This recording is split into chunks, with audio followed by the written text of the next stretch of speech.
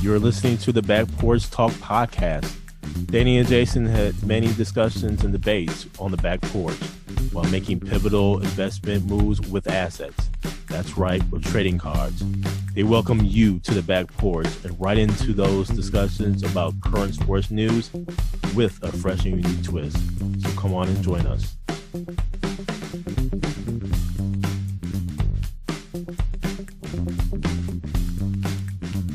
And now, Danny, on to the return of our trading card scenario. Who we got? So, Jason, we have two tonight. First trading card scenario is Jalen Hurts 2020 Panini Prism rookie card for Lamar Jackson's 2018 Panini Prism rookie card. Couple quick bios. Jalen Hurts went to Alabama, transferred to Oklahoma his senior year because of Tua, and was drafted 53rd overall by the Philadelphia Eagles. He has one Pro Bowl, 7,900 yards passing, 44 touchdown passes, almost 1,900 yards rushing with 26 touchdowns. Lamar Jackson went to Louisville and was drafted 32nd overall by the Baltimore Ravens. Two-time Pro Bowler, 2019 MVP, one-time All-Pro. 12,000 yards passing with 101 touchdown passes, 4,400 yards rushing, and 24 touchdowns. Jason, who do you want in your portfolio? This return is epic. This return of the trading card scenarios is epic, man, because I've been going back and forth on this one right here. Lamar Jackson is an MVP. He did win an MVP. Jalen Hurts was in the running for an MVP. Out of these two quarterbacks, only one has made it to the Super Bowl, to the big game. In this league, it's about what? It's about championships and it's about rings. I do admire what Lamar Jackson is doing right now. This is off the field, but it's regarding contract. And in this particular instance, it's regarding getting a fully guaranteed contract. And what he's doing, I bet you there's going to be a lot of quarterbacks looking to do this moving forward.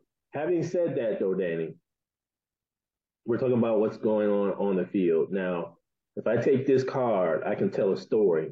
I believe that Jalen Hurts is going to be in the running for an MVP run again here, or he's going to be a candidate again here.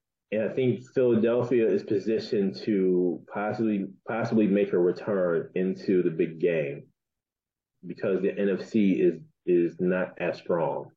Mm-hmm. With that, man, I'm going to have to go with Jalen Hurts because Jalen Hurts is a dual threat as well. We haven't seen anything like Lamar Jackson since Michael Vick, the speed, etc. But the issue that I see Baltimore having is pieces around him. I don't think they have enough pieces around him for him to be successful to make it into the Super Bowl. The offensive line seems to always to be hurt, banged up, whatever the case may be. Lamar Jackson gets banged up. He doesn't have the receivers. He doesn't throw as much, whatever the case may be. Jalen Hurts has all that. He made a significant improvement from last year to this year. I'm going Jalen Hurts, Danny. Who you got? Jason, this was definitely tough. And it's hard from the standpoint of, like, I look at Jalen Hurts and his setup with the A.J. Brown trade and the moves the Philadelphia front office has made now around him. Puts him in a way better position, especially in the NFC, where he can have that continued success, where you have to respect his running, but you have to also respect his arm. And that's one key difference, I think, between the two of them is Jalen Hurts has better accuracy from a throwing perspective, from what I've seen.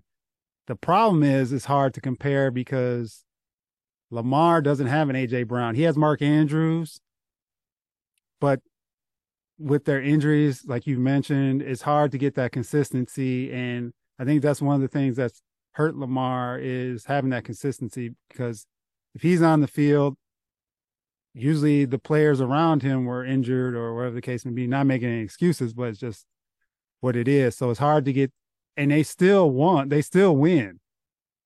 And that's a credit to the Baltimore organization, even though they have all these injuries.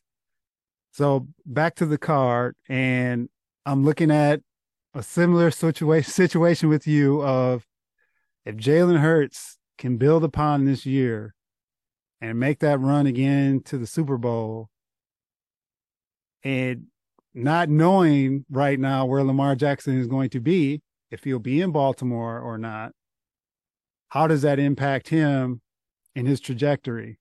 He's a great player, but depending on the situation he ends up in, and if he stays in Baltimore, what are they going to put around him?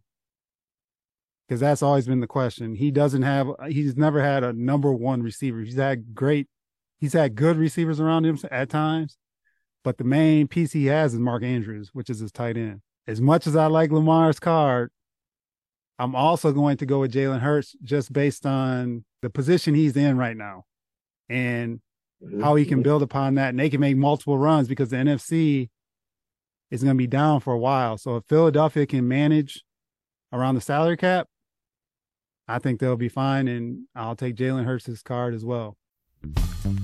Thank you for joining us at Back Porch Talk Podcast. You can also join us on Twitter by tweeting us at @back_podcast.